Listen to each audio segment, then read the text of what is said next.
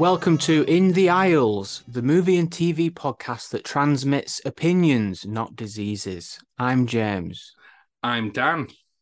This week, we're going to talk about what we have been watching over the past 2 weeks, and we'll talk about real news. And our main review, we're going to pull up, make a stop at Bullet Train, Brad Pitt's latest blockbusting motion picture.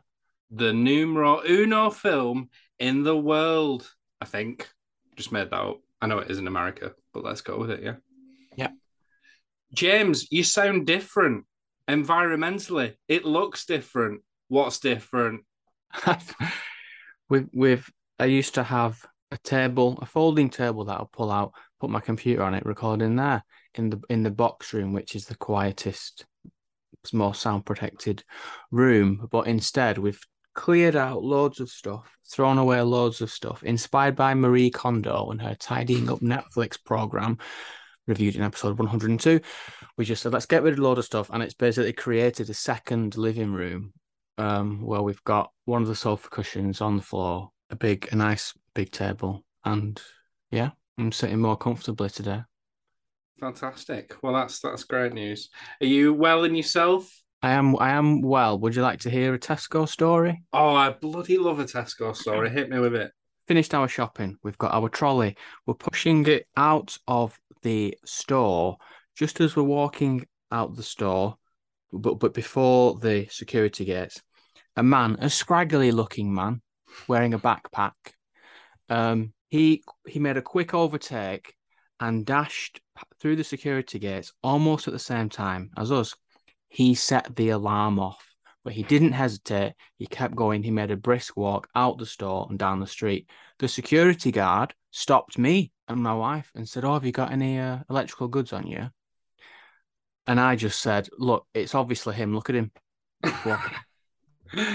What were you wearing?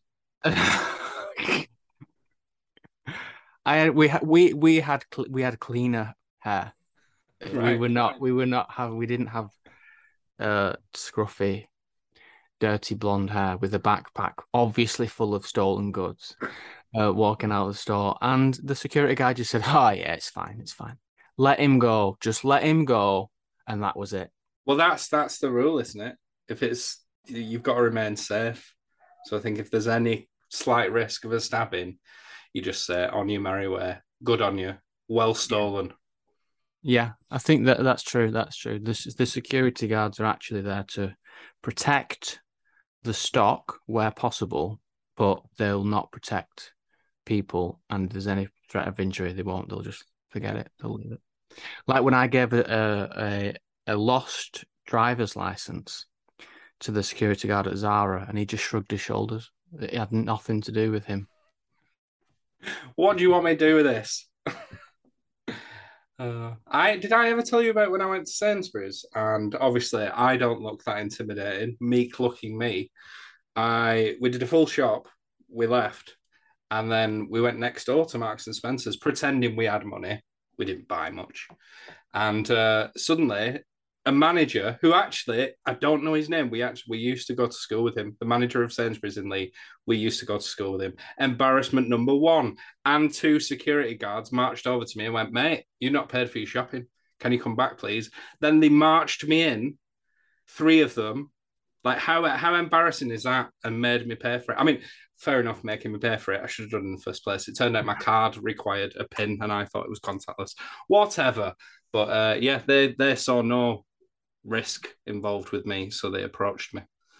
Yeah, you should have just very confidently kept walking and don't turn around and hesitate. But I think that was a nice tactical maneuver to just do a swift overtake, pass through at the same time as me, and then have me get the attention of the security guard. Oh well, he knows what he's doing. He's Yeah. doing it about 10 times that day, probably. You scumbag, you scraggly looking scumbag. Yeah, I mean, don't judge people by what they look like, but also you really can. Still use common sense where needed. Yeah. Right, shall we get down to the bones of it all? Yes. Would you like to go first, as I've just told a very long Tesco story? Yeah, yeah. Go on, go on. Okay. Daniel, what have you been watching? First one, quick in, straight out, into the deep on No TV. Don't waste your time. It's terrible. This was only watched because I saw it pop up on Now TV. I thought, oh, I'll do my usual. What's the IMDb rating? There isn't one, and there wasn't one for another 2 days. So I thought, well, no, use this as a bit of a weird opportunity to make your own mind up. Watched it, terrible. Wait for the reviews. It's about a woman who lives in a coastal town. She meets an American stranger, played by Alexandra Daddario's brother, Matthew, as he's most famously known. And he takes her off in the night after she's had a few drinks. She wakes up in the middle of the ocean. What's he playing at?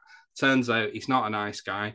He's a bit of a rapist. So I've spoiled it. But do you know what? Really don't waste your time. It's just so generic and boring. But the weirdest part of this film is the end credits for something that is about rape. It does not fit the film. It's just. Anyway, please don't watch it. Into the Deep on Now TV. Right, okay. What else then? Have you got anything to recommend? I've stolen one off you. 13 Lives. So this is a new film that dropped on Amazon with, again, no fanfare over the weekend, or 2 weekends ago, as you're listening to this. It's a dramatisation of the cave rescue of 13 boys in Thailand who were trapped in a cave in 2018. And if you didn't know, it's directed by Ron Howard and stars Viggo Mortensen and Colin Farrell. And they play two of the British divers who were central, I would say, but not the only ones who helped with the operation. And you might remember I reviewed the documentary on the same thing a few months back called The Rescue, which is still available on Disney Plus and is very, very good. If you've seen the documentary, this isn't adding anything extra that you didn't already know, but it is a solid retelling of everything that was covered in that. And I mean everything. I don't think they missed any single part of what was explained there. So if you're in a similar position to me, whereby my partner, she hadn't seen the documentary, and I think she'd just done what I'd done and read the headlines, I was like, you will find this really fascinating. Let's watch it, providing it's good. And that's what we did. And it's a solid film. Some of the reenactments in the rescue, the documentary, it fell a bit flat for me. And I know they had a limited budget. It's a documentary, but it was still tense. You know, there was that race against time element to it, and it was filled with drama. But this takes advantage of that, and there's a lot more edge of your seat moments when it comes to the diving. But again, it doesn't rely solely on that to create the tension. You've seen this, haven't you? Yes, I have seen it. Just to clarify before we go on, would you recommend it despite having already seen the documentary, The Rescue? 100%. Yeah. Right. Because I just think, for me, it was fascinating seeing the actors embody those people that I'd seen in the documentary. And a few months ago, it may be, but I was like, I'm sure he is bang on impersonating that guy, Colin Farrell. He was really, really good. They were both good in it, to be honest, but I would recommend it. Back to how it's kind of filmed and the way that in which it shows you the lengths that these people went to. They come up with like a map visual at times when they're in the cave, and it's like 3.5 hours into the dive and how far they've actually traveled. But then there's a lot of back and forth going in and out of the cave, and it completely skips that bit out, and it does make you forget just how long it takes to get to that point. And regardless of that, I think they've obviously, we can't have a 24-hour film that shows us this, so that makes complete sense. But I think the way that it cuts corners and does show you that information is good. One thing that surprised me with this, I don't know if you agree, but it wasn't like a heartfelt, tear-jerking film, and it definitely had the ability to be that. It's very much, we've got a problem, let's solve it. There's another problem, let's solve it. Bang, bang, bang, bang, bang. And yes, you do see the families in distress, and that is quite harrowing, but it doesn't linger on that, and it doesn't exploit them, I wouldn't say. It's just presenting the facts, telling you what happened, and all the more entertaining for it, in my opinion, because I just don't like crying. So that suited me very well. It is 2.5 hours long. I did not feel it. It floated by. And that's despite me knowing where the story was going. Just really, really good storytelling and a very inspirational story, I thought. But what did you think? I agree. I completely agree. I had not watched the documentary beforehand, but I did watch the documentary immediately after on the same day. So I agree with everything that you've said. I think it does a good job of setting up how big the cave is, how long it takes to go back, but then, like you say, it just eventually starts to cut that all out. They do a good job of giving you an idea of the distance, but they don't show 13 boys being dragged along for minutes and minutes on end. Hmm. There's a good shot where they're carrying one of the boys and it just quickly just cycles through like one, two, three, like three of their faces just in the same shot, just to give you the idea. Yep, they did three more. Carry on. Yeah. And I've seen some negative reviews that say that point you've sort of said about how it's not very tear jerking. It's quite straightforward. And that's negative, but I just think it's very deliberately understated. And I think the way that it's understated and very workmanlike, this is going very, very deep here. The way that it's very understated and workmanlike, that reflects the attitude of the rescue divers, of the Viggo Mortensen and Colin Farrell characters, because they're just like, yep, we're gonna dive. We're here to dive. Let's go in and do it. Mm. Like they have a very calm, workmanlike, professional approach to it, and the film is made in that way. Like if Yeah. it was directed by J.J. Abrams, it would be outrageous, like editing and lens flare from the torches and heavy editing and lots of drama every time the air tank hits a rock. But it's just not done in that way. It's done in a more restrained way. But even with that, when they are swimming, every little noise, like any rock falling or the air tank just brushing the rocks, it's so effective. Mm. It's effective because it's restrained, whereas other negative reviews are saying it fails because it's so undramatic. Yeah. No, I'm glad we're on the same page. I don't think I agree with that. If you want that film, I watched the trailer today for a film that came out, I think, on the exact same day called The Cave Rescue, Yeah, which is the exact same story again, but made by Lionsgate and does not look understated at all. So if that's what you want, go and seek that film out. But without watching it, I would say this is probably going to be the better of the two. So yeah. yeah. Viggo Mortensen is brilliant in it. Does some great acting. Yes, can I confess something really embarrassing to you? What? While we were watching it, I said to my missus, I went, he's Dutch, him. Doesn't he do a great English accent? And then found out that he's actually American and it's his father who's Dutch. So just chatting nonsense. Okay. Yeah, he is great. There is a moment where he's talking to one of the Navy SEALs and he stops talking, sort of looks down, bites his lip, starts to walk off, does another look, and then walks off again. Mm. It's pure acting. Pure acting.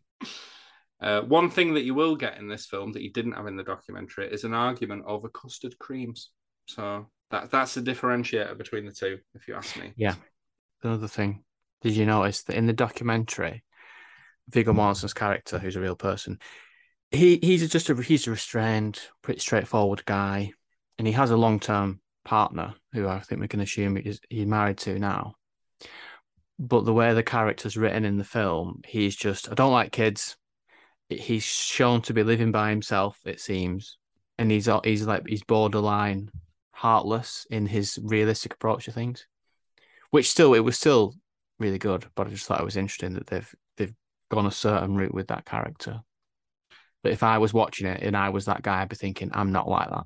I'm actually really nice. No, but I think that, I mean, you've seen them in close proximity. It's a few months for me, but I still feel like they did capture the essence of his character. I still seem to remember in the documentary, yes, he is more of a family guy, but he doesn't seem like the emotional sort. Yeah, And that kind of came through. So yeah, I think they have took a few liberties, but I think they've still remained true to him somewhat. Hopefully he's I not agree. too pissed off about it. But I agree. we'll find out next week when we interview British diver. Don't know his name. So that's 13 Lives on Amazon Prime. Free. Seems like, did that not seem like a really big budget film as well to just throw on? Yeah, those. But number one, it's Ron Howard, and then you've got Viggo Mortensen, Colin Farrell, and one of the Edgertons, Joel. Is it? Yeah, Joel Edgerton. Yeah. Anyway, there you go. That's what you pay your now £8.99 a month for. Unbelievable. What else have you been watching? From the mind of Alex Garland, who brought us the sensational Ex Machina, which was my film of whatever year that was, I think, comes the simply titled Men. And in Men, Jessie Buckley plays Harper, who retreats to the English countryside following the suicide of her husband, only to be plagued by a town full of Rory Kinnears. More on that later. And then her idyllic bliss turns into a bit of a full-blown nightmare. This is a very strange film, and it's definitely not for everyone. I'd heard quite a lot of mixed responses to it as it was released. And I do recall hearing a story, and this never bodes well, where the director got up on stage and apologized for the film before the audience had seen it. So that gives you a good indication that it's not going to be everyone's cup of tea. And I knew this was going to be divisive, but I love horror and I quite like this guy's work. So I was very curious as to where I would come down on it. I don't know why, but I was expecting this to be a lot more abstract and out there as a film. And it is in many respects, especially in the final third. But the build up to it is surprisingly straightforward. It's just a woman exploring her surroundings, a house and the countryside, coming to terms with the death of her husband. And that is literally about it, really. That is the film. But it does have atmosphere. It's very foreboding. And you do get that sense of isolation that she feels. And it's all very well executed with many metaphors galore. And when the horror arrives, it's very inventive. It's striking to look at, if not a bit vomit-inducing. And that's all stuff that I think is in the film's favour. The fact that Rory Kinnear plays every male character, even to the lengths of playing a teenage boy, is unsettling, but technically astounding because they did manage to pull that off. But when it boils down to it, each male character is a sort of stereotype or caricature and not a positive one. So obviously, through my cynical lens, this is just, let's lump all men into the same box and say that we're all primal, simplistic beings who just can't escape our, I don't know, predisposition for just being a bunch of shits. And that is a simple message, but I don't think that's all there is to this film. I think there is a lot more to read into it. But call me dim, I just didn't really want to. It was a bit inaccessible come the end, and I just thought, I don't really know what the point of all this was. Disregarding that, I'm not saying it's not worth watching because, like I say, it's one of those films that I think if you look beyond the visuals, there is more going on and repeated viewings will be rewarded. But it's whether you actually want to put yourself through that. And I think for the majority of people, the answer would be no, thank you. And what the fuck did I just watch? So, yeah, if you like something a bit different that's ambiguous with its ending, maybe you'll like it. But if you definitely don't like that sort of film, skip it. This intrigued me just based on Alex Garland and Jessie Buckley, but the reviews have turned me off and you've sealed it. I don't think I'm going to watch it. Do your usual. When it comes out on streaming for free, just skip through it. Skip through it, yeah. Anyway, that's enough of me going on. James, what have you been watching this week? As promised, I watched Blackbird, featuring the other Edgerton, Elton John Edgerton, and it's finished now. Only 6 episodes. I was surprised when it ended. I thought, oh, this is all coming to a head a bit early, but it was actually the final episode. I enjoyed it. If it was 10 episodes, I probably would get bored, but it maintains the tension. The growth of that Elton John Edgerton character is good. The serial killer guy very creepy. They introduce new sort of time limits and new reasons for the main character to speed up his mission of befriending the serial killer. And I enjoyed it. I enjoyed it. Did you realize that the female FBI agent is one of the lovers from The Killing of Two Lovers? Only after IMDb'd her. No, I did not realize that at the Yeah, time. I think 8.3 on IMDb is a bit high, Mm, but it is good. It's one of the most worth watching things of the last few weeks. yeah, I agree. I finished it as well and completely stick to what I said. I really enjoyed it. And give the guy who plays the serial killer Larry an Emmy or a Golden Yeah, Globe. He is yeah. fantastic in it. And not to go on and on, I googled the case afterwards, and it's quite shocking how true to life it is. You know, the whole, I can't actually say it because it's a spoiler, but the whole end episode where it's a bit like, you've set this up. Clearly, this did not happen. Like, all that did happen. And it's like, wow, Yeah. okay, fair enough. So, yeah, Blackbird, give it a watch. Very, very good. Yeah. What else have you been watching? You've nicked one off me. The Sandman.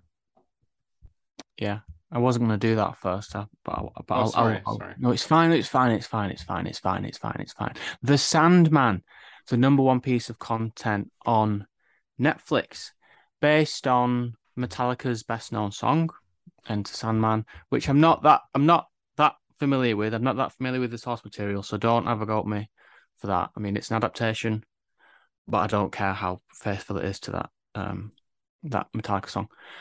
So it's the story of the Endless, who are gods of various things like dreams, desire, death, something else. And it follows the story of Morpheus, who's the dream of the Endless. And he's imprisoned for 100 years. And then he has to then go on a mission to retrieve his three tools. And along the way, he meets other quirky characters with different powers that might have spin-offs or they may not. And I didn't like it. The first episode is brilliant. You've got Charles Dance. The atmosphere is there. Charles Dance is a great actor. The Morpheus actor, he's good, but I've realized that he says nothing for that whole episode. He just has to look moody and be naked, which is very effective at. And there is a nice single cut that's like 100-year time jump, and it sets up these concepts about the endless. And I thought this could be great. This could be great because you've done everything very well, and it's all set up to be great. But then the quality immediately dropped off for me from episode 2 onwards, and I started to feel like the CGI somehow looks a bit cheap. Not the effects are good, but the way it's integrated, it looks a bit like Doctor Who sometimes, where you've got people stood on a soundstage with lights flashing in the faces, in front of a wind machine, just reacting to some CGI they're going to put in later. That's what a lot of it looked like, especially the Jenna Coleman, Constantine bits. Everyone looks too clean. Everyone's so clean that it doesn't feel like you're watching a real world. The characters are all very dull. They've got the powers. They turn up. They deliver exposition to each other for an episode or two and then go off again. The evil people are just evil.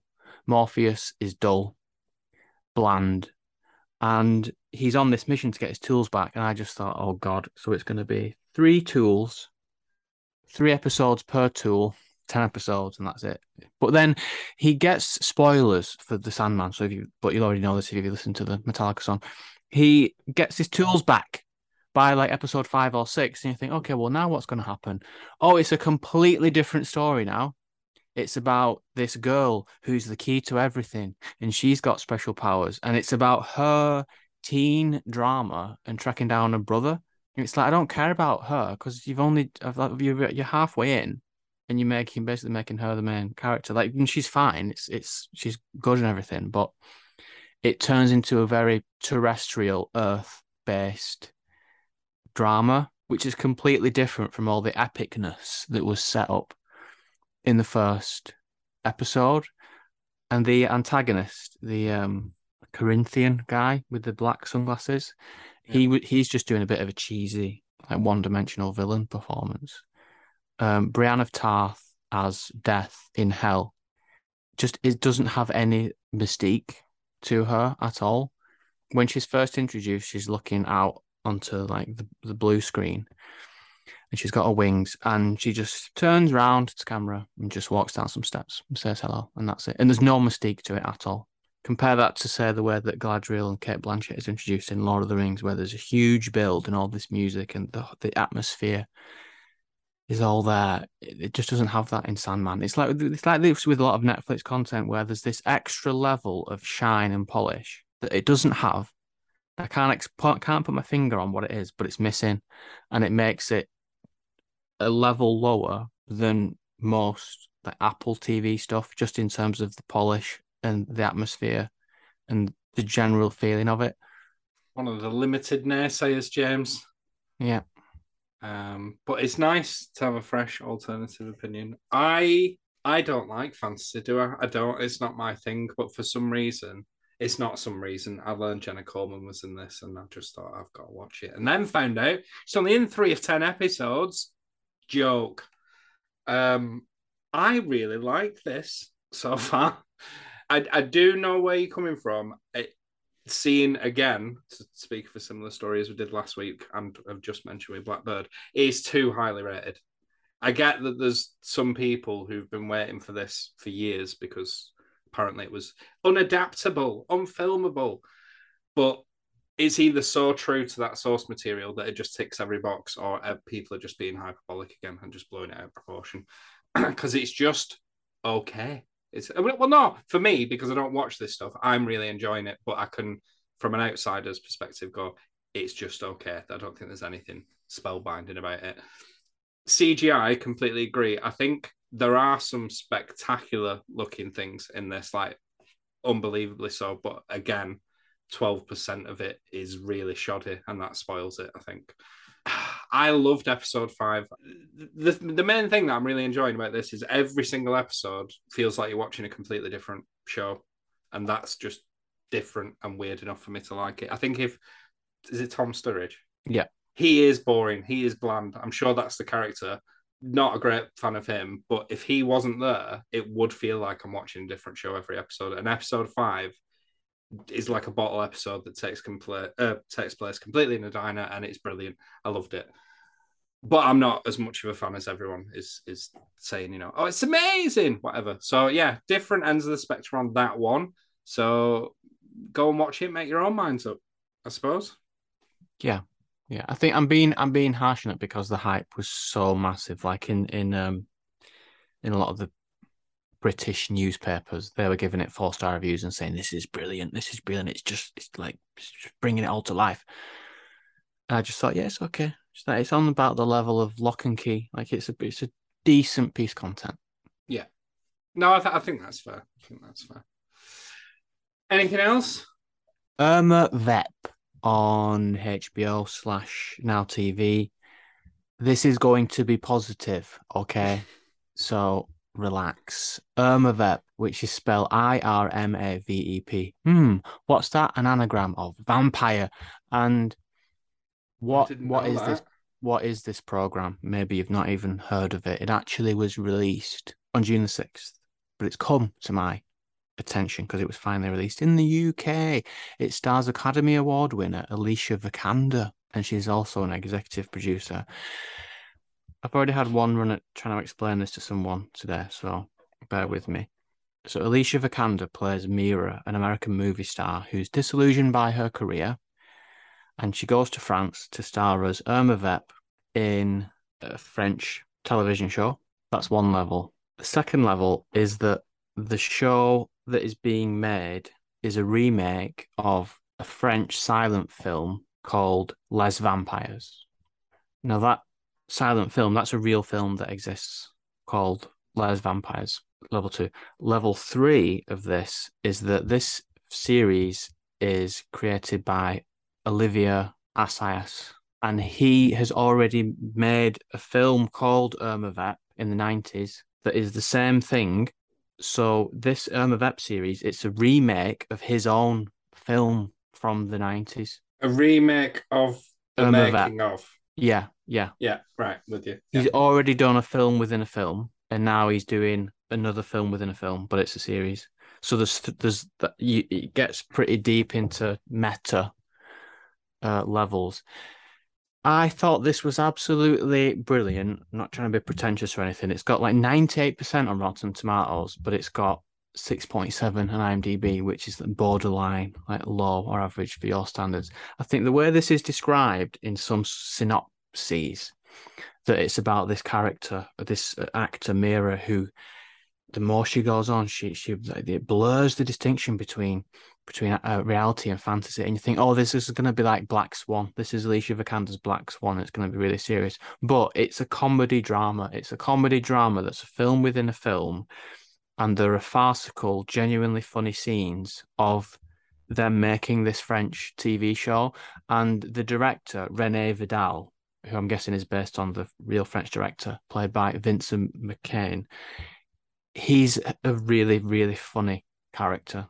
He's very like softly spoken, but he'll also just fly off and go mental and start shouting at people. There's another German actor, Lars Eidinger, who plays a character called Gottfried, who's like a coke addicted. No, he's like a crack addicted guy who has to have crack to be able to act. So the scenes where the producer is like trying to is has crack on her moped as she's got Alicia Vikander on the bike, and she's on the phone to someone saying, "You can't have Mira transporting crack through Paris." So it's really funny, but it's also actually good. Unlike Sandman, it's actually well written with characters that go through some growth, that sit down with each other and don't just deliver exposition. They actually talk about things. So if you're interested at all in art versus content and like entertainment versus cinema and things like that, these actors and producers actually sit down and talk about those things.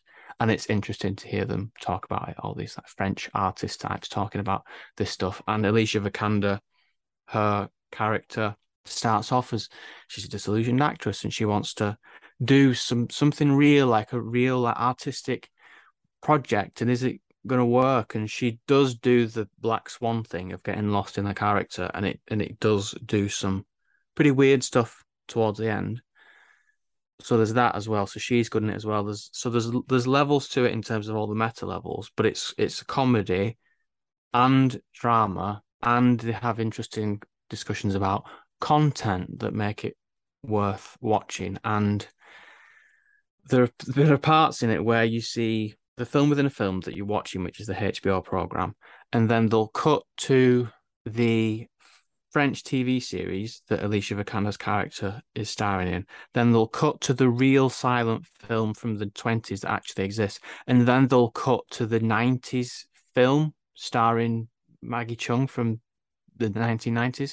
So they'll cut between four different things that's all like the same sort of scene. And that just, it is really mind-blowing, but also interesting to watch. And I think there are some parts of it, I think you probably could go back and watch it where the scenes that they're filming or that they're talking about doing are sort of reflected in the scenes in the program that you're watching. For example, there is a scene where two actors who used to be in a relationship, they're talking about their characters in the French TV series. And the male actor, he's saying, I think we need a scene between our characters that shows their passion to each other, but I just don't know how I would do that. And the actress, she says, you just want to have a sex scene, don't you? You just want to have a sex scene. And the male actor says, well, I don't know how else we would show our passion for each other. Same episode, you have Alicia Vikander and her ex-girlfriend meeting up awkwardly again. And they're in a public place, but they're on set. And they have this like tense, sexually charged conversation where Alicia Vikander's ex-girlfriend, she's like, oh, I want to see you in your cat suit, like take your robe off. And Alicia Vikander's like, no. But then her ex-girlfriend says, stand up. No, I'm not going to stand up. Oh, come on, stand up. She stands up. Take your robe off. No, I'm not taking my robe off. But she takes her robe off anyway.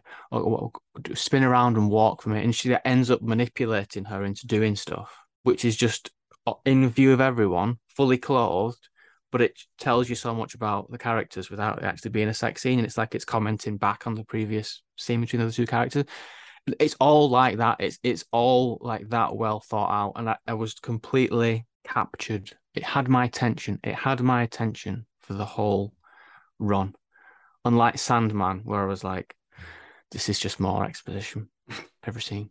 So Irma Vep on HBO Max / Sky Atlantic / Now TV. I loved it. Well, I've not heard you speak that passionately about anything ever. No, I'm only joking. About anything content wise for quite a while. The 6.7 rating did put me off. I didn't know that the critical reception was so much higher. So, especially now that you've said all that, I will definitely be watching that. I did not know it was partially a comedy though. I was expecting it to be quite dark. But Yeah, well. that's sorry. Yeah, that's the thing because the poster gives the sense that it's about an actor being like torn apart by a character, by film, and there's no summary there's no like official synopsis that really gets across that it's very funny at times. Yeah. Yeah. Right, I'll watch that soon because no doubt it'll disappear from their TV in a good month or so. So I will have to be hasty. James, is that the end of the watch list? That's the end, yes.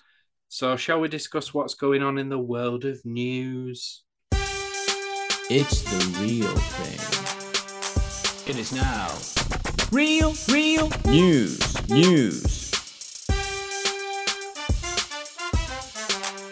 I want to get your thoughts on some comments that The Boys showrunner Eric Kripke made. There was an article in Variety, admittedly, it was 2 months ago, about The Boys showrunner slamming TV series that aim to be 10-hour movies. F you, no, you're not. And I thought, finally, somebody said it. And they talk about how Anthony Mackie described The Falcon and the Winter Soldier as like a 6 or 8 hour movie. And Ewan McGregor described Obi-Wan Kenobi as one big movie. And The Boys showrunner Eric Kripke said, no, that's not the case. He has said that a lot of filmmakers who work in streaming didn't necessarily come out of that network grind. They're comfortable with the idea that they could give you 10 hours where nothing happens until the 8th hour. That drives me effing nuts. I had to get people interested 22 hours of the year. I didn't get the benefit of just hanging on, and he doesn't have any patience for people that say, well, I'm making a 10-hour movie. F you. No, you're not. Make a TV show. You're in the entertainment business. Finally, somebody said it. This feels like vindication for me because when I say, oh, this show is boring, nothing happens, I can hear a voice in my head saying, but it's a slow build. Have some patience. And now this guy is saying what I'm thinking, that if you're going to do 10 hours, each hour has to offer something. Don't just drag it out. Yeah. And he's certainly put his money where his mouth is as far as The Boys are concerned. That is not a dull TV show. It does move lightning quick. Never watched Supernatural, though, which I believe is what he's most well known for. Is that right? Is that the thing? Yes, I've not watched that either. Yeah. Always thought it was a bit of a meh show, that, and that teenagers watched it, but actually I think it does have quite a high rating, and props to him if he's gone on to do The Boys. He must have some talent and know what he's talking about. So well said him, because I think there is a lot of just boring standard stuff out there that does drag its feet a bit. So yeah, good on him for calling it out. What else is in this notepad of yours that you've been furiously writing notes in throughout the week? Yeah, just saving the odd article. Did you know that Quentin Tarantino has offered a rare review of Top Gun Maverick? And he has said that he effing loves Top Gun Maverick. I thought it was fantastic. Yes. So even if Quentin Tarantino says it's good, that means that it's good. Yeah, set in stone now. There's absolutely undeniable. It is a classic. Yep. That's what that fact. Plagiarizer has to say about it. Yeah, it's a bona fide actual fact. Old news by the time we get around to releasing this episode, but I'm sure there'll be developments. A film that I did not even know was being made has been completely and utterly canned. Batgirl, the Warner Brothers funded film, they've completely canned it, and they've come out and said that it was because it's tested poorly. There's a lot of noise on the internet saying that's just simply not true, and it's a lot of spin, because they get a tax break from cancelling this film so early on. And in terms of how it's reflected on the studio, not great, really, not great. There are some various people of different ethnicities involved in this production, from the actress playing Batgirl to the directors themselves, who helmed the Bad Boys for Life, the top grossing film of 2020. Apparently, did you find out that one of the guys who directed it, he found out on his wedding day that they just completely shelved this film? No, I didn't know. That's how Warner Brothers decided to do that. But anyway, all this is apparently bringing a lot into question, because there are knock-on impacts to what has happened. Apparently, the guy who owns, is it Warner Brothers? Yeah. He has said that he will save the company and get them out of the ridiculous amount of debt. So they are making cuts left, right, and center, and that will impact the TV network, which has not yet made it to this show, but HBO Max. So there's a lot of content coming out of there, but apparently that will not be as fluid as it has been over the last few years. So there's a lot to dive into with all this. I don't think we've got time to do that, but what's your initial reaction? Batgirl, Michael Keaton was going to return. That's a shame, isn't it? Yeah, well, it's not a shame if it was going to be rubbish. There's only one promotional image in existence, and it's of Batgirl in the Batgirl costume, and one look at it just tells me that it wasn't going to be great. It's a really weird looking costume. Yeah, it doesn't look great. Does not look great. You can see they've tried to do a more like practical looking style, which is the modern style, which is fine. Like it's slightly more loosely fitting, but it just looks like someone wearing a purple jacket. Yeah. And it's not a good color either. It's just not good. Like, she looks good in the role. I mean, she probably is good, which is a shame, but there's something not right about that costume. It looks like Primark's Batgirl costume, doesn't it? Yes, that's right. It does. So I also, like you, I didn't know it existed, this film, but I also didn't know that this was going to be Michael Keaton coming back, which feels like a fairly significant pop culture event that's now not going to happen. So Michael Keaton's come back and he's done Batman again, which must have felt weird for him. But now they've just said, "Oh no, we'll still pay you, but we're not gonna release it." Sorry, but is he still going to be in the Flash film? If that ever comes out, given Ezra Miller's continuous road to disaster, so we will see. We will see. Yeah, Ezra Miller will do the Flash press tour from prison. It's definitely looking that way. What was I going to ask you about this? Obviously, this has been covered quite a lot this week, but I was listening to another podcast and they were saying, do you think this will ever come out? I know that they've completely shelved it, but they're in post-production. So is there a world in which, in fact, they didn't even discuss this, but do the filmmakers have any rights over that material? Could they say, here's my cut, Zack Snyder style, yo? Could they? I don't know. Will it see the light day? No, he doesn't have any right. They don't have any. They don't own it, I don't think. So unless someone's snuck it out, they've done the job. Yeah, they've come in, they've done the job, and it's got nothing to do with them anymore. They don't have Christopher Nolan levels of like control over their stuff. Like how Christopher Nolan was like, no, Tenet is being released in cinemas. I don't care. Like they don't have that influence. Yeah. Well, what a shame, eh? Or maybe not. Maybe we've saved ourselves an hour and a half to 2.5 hours, which is now the general running time of a film, of wasted time. So there we go. Shall we get to a film that did see the light of day? Yes. Oh, go on. Did you have something else? I mean, I was trying to think of a train pun as my mouth was already open to speak.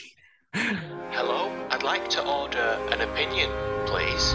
This film is new, fresh point of view. When we sit back, this is a fact. We in the aisles, here are some aisles, thoughts in sync, tell you what to think. I'll listen to you, but please don't rap again. This week's main review is Bullet Train. Deer Creek International Business Solutions, how can I help you? I am ready. Well, that's great, Ladybug. Ladybug? your new operational name? Oh, I see what you're doing. Ladybug's supposed to be lucky. Ha! You don't have bad luck. Really? My bad luck is biblical. I'm not even trying to kill people and someone dies. Remember the suicidal bellboy? You drove him to the hospital. Hang in there, buddy! And he didn't die. Okay, the wedding. Tequila? Johannesburg. It's time for some change. You wanted simple for your first job back. Doesn't get simpler. We need to find the person who took that case. That's too easy. Shit. What? Remember those two wackos from the Bolivia job? The twins? Yeah, not so sure they're twins. Get off the train.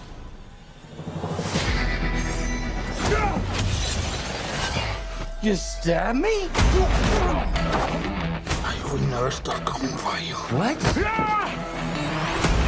I missed my stop. Something else going on here. Hi.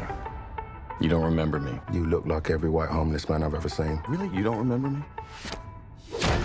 Ladybug is an unlucky assassin who's determined to do his job peacefully after one too many gigs has gone off the rails. Fate, however, may have other plans as his latest mission puts him on a collision course with lethal adversaries from around the globe, all with connected yet conflicting objectives, on the world's fastest train. James, what did you think of Bullet Train? As is almost always the case, I've not read the source material. And just as an aside, before we even started, why is it that every review in every newspaper has to be written by someone that has read the source material that then goes on to compare it? Because most people have not read most books. I'll say that the other way around. Any given book, most people on Earth have not read it.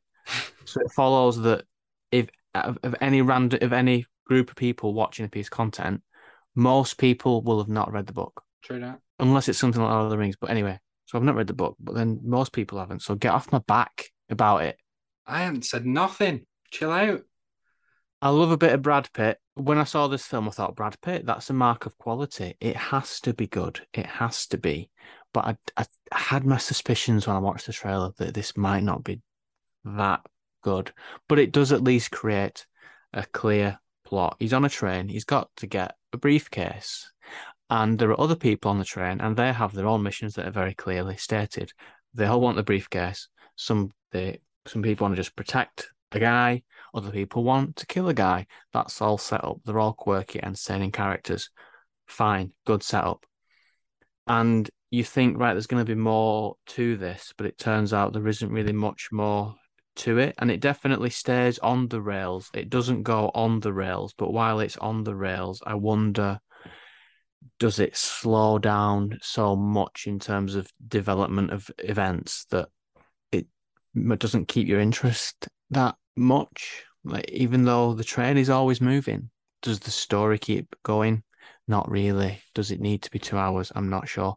However, it's an action film and it's got action in it, and the action is entertaining. It's a little bit repetitive. There's too much blocking of attacks with the briefcase, but Oh, God.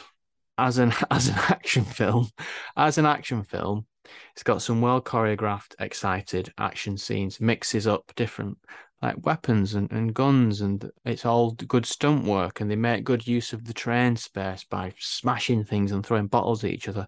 So all that was entertaining. So as an action film, it worked really well. And I think Brad Pitt, he's not an action guy, but he looked good doing all that stuff. It was good. And I couldn't help thinking that it felt like a throwback. It felt like a film that would come out a few years after Kill Bill or after Lock, Stock and Two Smoking Barrels. It was like title cards introducing the characters, lots of flashing like colours and just cool people being cool. It feels like that kind of film, a throwback. And I don't know if that's a good thing or not, because it feels like there's a million films like that have the character's name show up in a title card. Brad Pitt, as I say, I love a bit of Brad Pitt. We went through a binge of like almost all Brad Pitt films because we just decided as a household, me and my wife, we love Brad Pitt. Let's watch them all. Watch Legends of the Fall. It's underrated with him and Anthony Hopkins. So he's very good in it, but the words that he's given to say the quips get a bit repetitive. He's got a quip for every single thing that happens, and it gets tiresome, even though he's very charismatic and watchable. Joey King, I think, is miscast as that role. I'm sorry, where she has to flip between being all innocent schoolgirl and deadly assassin. I'm sorry, I think there are people that could probably done a better job. But Aaron Taylor Johnson and Brian Tyree Henry as the twins, Tangerine and Lemon, they have an entertaining back and forth. They're fun to watch. Again, seems a bit like it's from a Guy Ritchie film, but they have an entertaining relationship. They have a good bond and they love each other as brothers and they're good to watch. So there's a lot of elements in there that make it entertaining. I just don't know if it really held together and kept me going on a journey that I was interested in for the whole runtime. Daniel, what did you think of Bullet Train? So I, unlike my usual trick, I did watch the trailer for this because I had to, because of one of our recent cinema ratings. And it came across as a bit of mindless popcorn entertainment. And they're not going to win any prizes for false advertising because that's exactly what it is. You've explained the plot, so I won't go over that again. It's not boring. It's just, as I say, what I promised to be, ridiculous action nonsense. And I agree, it was fun to see Brad Pitt. I like Brad Pitt. I'm not his biggest fan, but I don't mind him in things. And for me, I don't think I've seen a lot of his comedic roles. So in this, he is playing a bit more of a prankster, not a prankster. I don't know what the word is. You know what I mean? There is a bit of a weird cameo at the end. He's filling in for somebody, and I couldn't help feel like his lines were designed for the person who didn't end up showing up, and they just ended up putting Brad Pitt in there. Anyway, more on that in spoilers. The humor, though, I feel like this is aiming to be more of a comedy, or as much a comedy as it is an action, and I feel like the comedy just didn't land for me. It began and ended with the introduction of Brad Pitt being a bit of a different type of assassin where, you know, he's not quite cocksure. He's a bit reserved and he's going through therapy and therefore he's questioning things and he's a bit more cynical. It all felt a bit try hard in terms of the comedy and also the coolness factor. I felt like it was trying to, I am cool and I am funny. No, you're not. Chill out.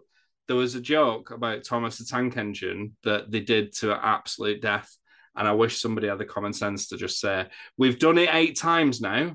We've got another hour to go. Let's leave it there. But no, they just drag it out and we get Thomas the Tank Engine references until like literally 15 minutes before the end. The action and choreography are fine, but it's nothing Shang-Chi or Nobody level in terms of being memorable from my perspective. I actually thought that the most exciting stuff that happened was like a blink and you'll miss it moment that happened off the train. So they do these like Family Guy-esque cutaways to whatever they're referencing or talking about. And every time they do, I'm like, oh, this is interesting. What's going on here? But it is literally 5 seconds. We're done. We're back on the train. And I did feel like I was wanting to spend more time in those moments. I don't think it was the train setting that was putting me off or like on board of that aesthetic, but it just seemed more interesting. As I say, it's not terrible. I would even go as far as saying it's very watchable, but that doesn't necessarily mean that it's a great film. Plot-wise, I completely had the opposite reaction to you. I think it's fundamentally basic, but they do a very good job of pulling the wool over your eyes, or they did for me. And they introduced 6 characters with different motivations just to make it seem more complex than it actually is. And I ended up actually thinking, this is quite convoluted. I don't know who's doing what for what reason. And then I realised that I didn't really care and it didn't matter anyway. So it was fine.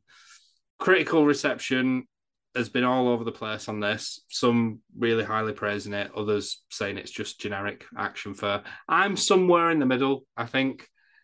The climax had enough visual flourish for it to maintain my interest enough, and there were some okay gags. But I don't really have a lot more to say about it. If you want a very forgettable time, albeit fun, then I don't think you'll begrudge the money that you spend at the cinema, but I really don't think you'll be thinking or talking about this film in a few weeks' time. That's my feelings on the matter. Well said, yes. You mentioned the train setting there. Do you recall in episode 96, we reviewed The Outfit? That was a film set entirely in a tailor's shop. And there were 3 rooms, the front shop bit, the middle room where stuff happened, and then the back room that was like where the magic happens. Yeah, the cutting room.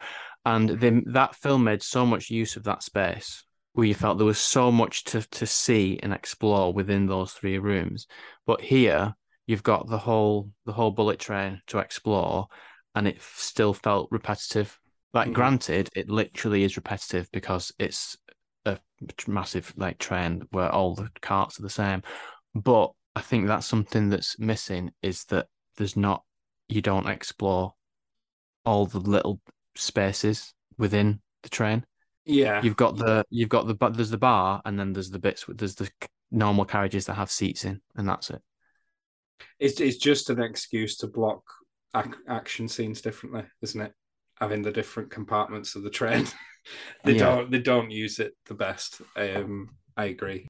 Yeah. Like, just put the camera under the seats or something. I don't know. Like, just do anything, but instead it's all pretty. They flash different coloured lights. Yeah. To make it look different. That's about it. Second mistaking of somebody's nationality this week, I thought, oh my God, Aaron Taylor-Johnson, your accent's awful. He's English. So it's probably not. All right, mate. I'm gonna kill you, mate.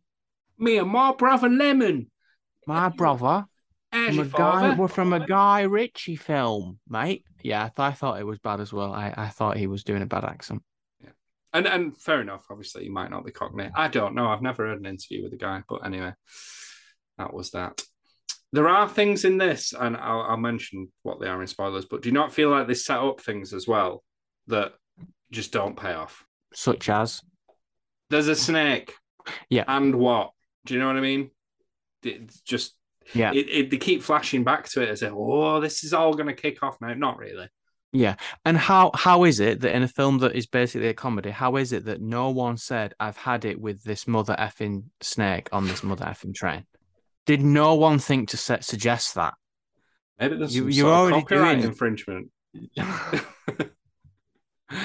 No, they sort of paid it off, but in a way that was they could just dismiss it, and it was like, what's the point in that? And I did think that they introduced I'm going to look up her name, like Zazie Beetz, who was in Deadpool 2 from the same director. She played Domino, and then this is maybe spoilers. When she appears, I was like, oh, it's her. This is like a whole new character that's not in the trailers. No, it's not. She's just another Channing Tatum. She's gone. It's like, right, okay. And Karen Fukuhara, who is the silent woman from The Boys. I heard she was. Yeah, exactly. I thought, oh, she's in it. And I heard there was a comment saying, you get to hear her speak. And I thought, well, that's going to be good. No, it's you didn't even realize she was in it because it was so brief. It's basically an extra, which also felt like an insult because it's like she can actually do stuff. And the wolf character as well. I just when you realize, hang on, it really is just the Brad Pitt character, the brothers, and Joey King. It's like, oh, so this is it. It's just these 4, and it goes back and forth between them for 2 hours, and then it ends. Not top tier entertainment, but is it entertaining enough? James, would you recommend Bullet Train? Couldn't remember the name of it already.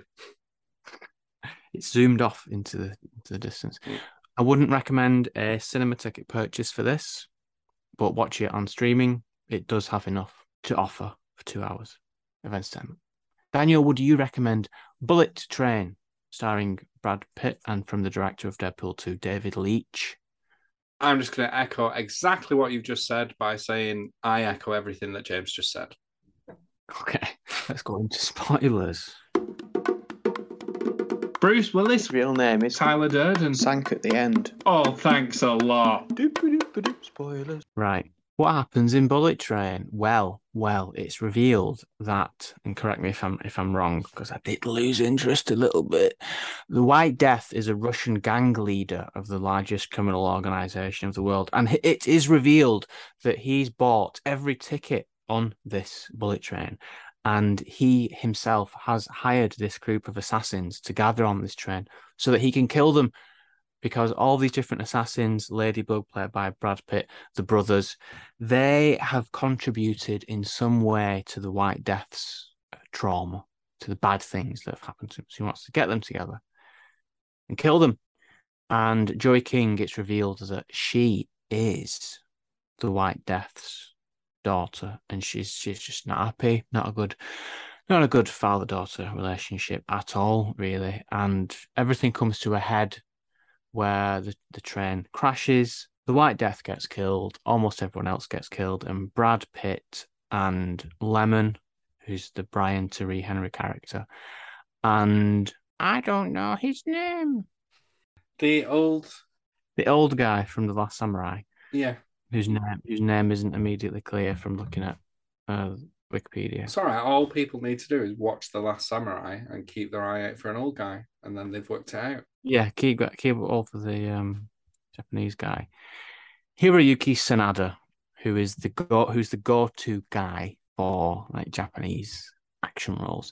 He's an elder, and he's seeking revenge on the White Death, and he makes an unannounced arrival on the Bullet Train so that he can take revenge for the White Death, like taking over the previous criminal organization, which does mean that character, the elder, played by Hiroyuki Sanada, he's also a criminal and a gangster. So he's not maybe sympathetic. No, they're all gangsters. They're all horrible. It doesn't matter. It doesn't matter. I've lost interest in what you're saying. That's how conflict knowledge. Not because you're saying it. It's just unnecessary confusion in my eyes. Yeah, it was. Yeah, I think it was unnecessarily confusing the way it was presented, but I think I've got it roughly right. Yeah, no, 100%. I agree. You did a sterling job once again. You mentioned the misery that what's it called, the Black Death?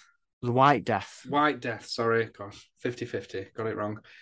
The misery, his wife was killed when he was the target. That's one of the miseries that he suffered. That's all I'm bringing to the table, James, because it's the only piece of information I remember. So, biggest spoiler in the film. What year is this set in? Everyone's using weird phones. Why is there a Sony Walkman phone? Why is there an Ericsson knocking about? What's going on? Is this set in the 90s? It might be, yeah, it might be. Maybe that's when the book came out and they're just keeping in. Just shut up about the book. We haven't read it. Keep it in the tech. Yeah, it's irrelevant. I just wondered if you noticed. Yeah. I didn't notice actually. So I've already said it in non-spoiler bit, but Zazie Beetz plays the Hornet, turns up, immediately gets killed. And Bad Bunny plays the Wolf, turns up, immediately gets killed. And I wasn't keen on that. And Ryan Reynolds, he did a cameo. It did turn out he was the assassin who had a bad stomach that Brad Pitt was filling in for, which is what I was referencing earlier when I said I feel like it was written for somebody else. Yeah. So the White Death actually wanted to get revenge on the Ryan Reynolds assassin character, not Brad Pitt. He just happened to be there. Incidentally, when you've got a minute, look at Brad Pitt's IMDb profile picture. He's doing a really weird smile. It's a strange choice. Okay, Bullet Train, which is what we're talking about. Did you pick up that there was a fate, destiny theme going on? It was all like about luck and chance and how bullets get fired into pieces of jewelry, and the briefcases used to like miraculously deflect things, and there's that montage of the bottle, the journey that the bottle takes to where it ends up. And yeah, that was definitely something that was in the film. Layers. Yeah, layered. It didn't enhance my experience, I've got to say. No. Now that you've said it, so ridiculously obvious that that is there, but I didn't even pick up on it at the time. So that's how checked out I was. I'd handed my ticket in, I'd sat down, and I'd fallen asleep in my paid for first class seat. I hadn't actually fallen asleep. I watched it all in full, so my review stands. God, he does have a weird smile on IMDb, Brad Pitt, doesn't he? Yeah, yeah. Borderline creepy. Don't like it. Don't like it. Yeah. Can I ask a question? Right, this suitcase that everyone's Yeah. after, why does apple and pears, or oranges and lemons, or clementines and whatever they're called, why do they leave it in the baggage area if it's so precious? What's that about? Exactly. That's a huge plot hole. You can fit it under your seat. Yeah. It's too valuable to put. And even when I use trains, which I've tried to avoid, like public transport, oh my God. I'm joking. This is too expensive. This is too expensive to use a train. I keep an eye on my luggage. If I ever was using the luggage area, I would sit facing it and I'd look at it for the whole journey. Yeah. And there was a time when this is before the days of iPods and iPhones, I had a portable music player that I had on the table in front of me, and I fell asleep with it on the table, and it was stolen literally from under my nose while I was asleep. So you got to be careful. So it's something that valuable. Yes, they should have put it on. You should have put it under the seat. That didn't make no sense. Yeah, and no sensors on them carriage doors when a scraggly man makes his escape. So call back, full circle. Yeah. Mm-hmm. And I think they had to keep coming up with reasons to keep Brad Pitt on the train. You know how there was regular stops and the train stops for 1 minute each time. Even that got tiresome of them having to have new reasons to force him to stay on the train. Yeah, it did seem a bit shoved in there, didn't it? Just like the naming of the characters. Ladybug for a male character and Prince for a female character. It was really, really, really funny. Yeah. I had a good time with it. Anyway, any more for any more, James? Spoilers? No. All I will say, no, cut this out. Go on. You think that Sandra Bullock looks like Michael Jackson? Why are you gonna make me cut that out? Don't make me cut that out. Okay. But that Sandra Bullock's stunningly beautiful. It's more of a comment on Michael Jackson than it is on Sandra Bullock. I'm not with my head. I don't know what's being said now. You're implying that Michael Jackson and Sandra Bullock are beautiful. No, I'm saying that Michael Jackson looks like Sandra Bullock, not the other way around. So there's nothing wrong with Sandra Bullock. She's perfect. I will answer by saying Michael Jackson has a look of Sandra Bullock. And not anymore, he doesn't. I know what he's saying, but I agree with the Sandra Bullock looks very good for her age. I'm sure she's had some work done, haven't they? You don't need to say it for her age. Oh, no, I'm not supposed to say that, am I? My Mrs. Bullock Smith that all the time. She's looking good for her age. Shh. I'm just saying. I admire the older woman anyway. Right, all that bit's getting cut out. James, what are we reviewing? Not next week, but the week after, because we're bi-weekly now. Sorry, no, there's a way we can do this.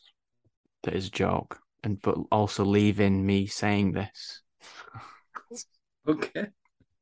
Do you know what we're reviewing next week? Brilliant.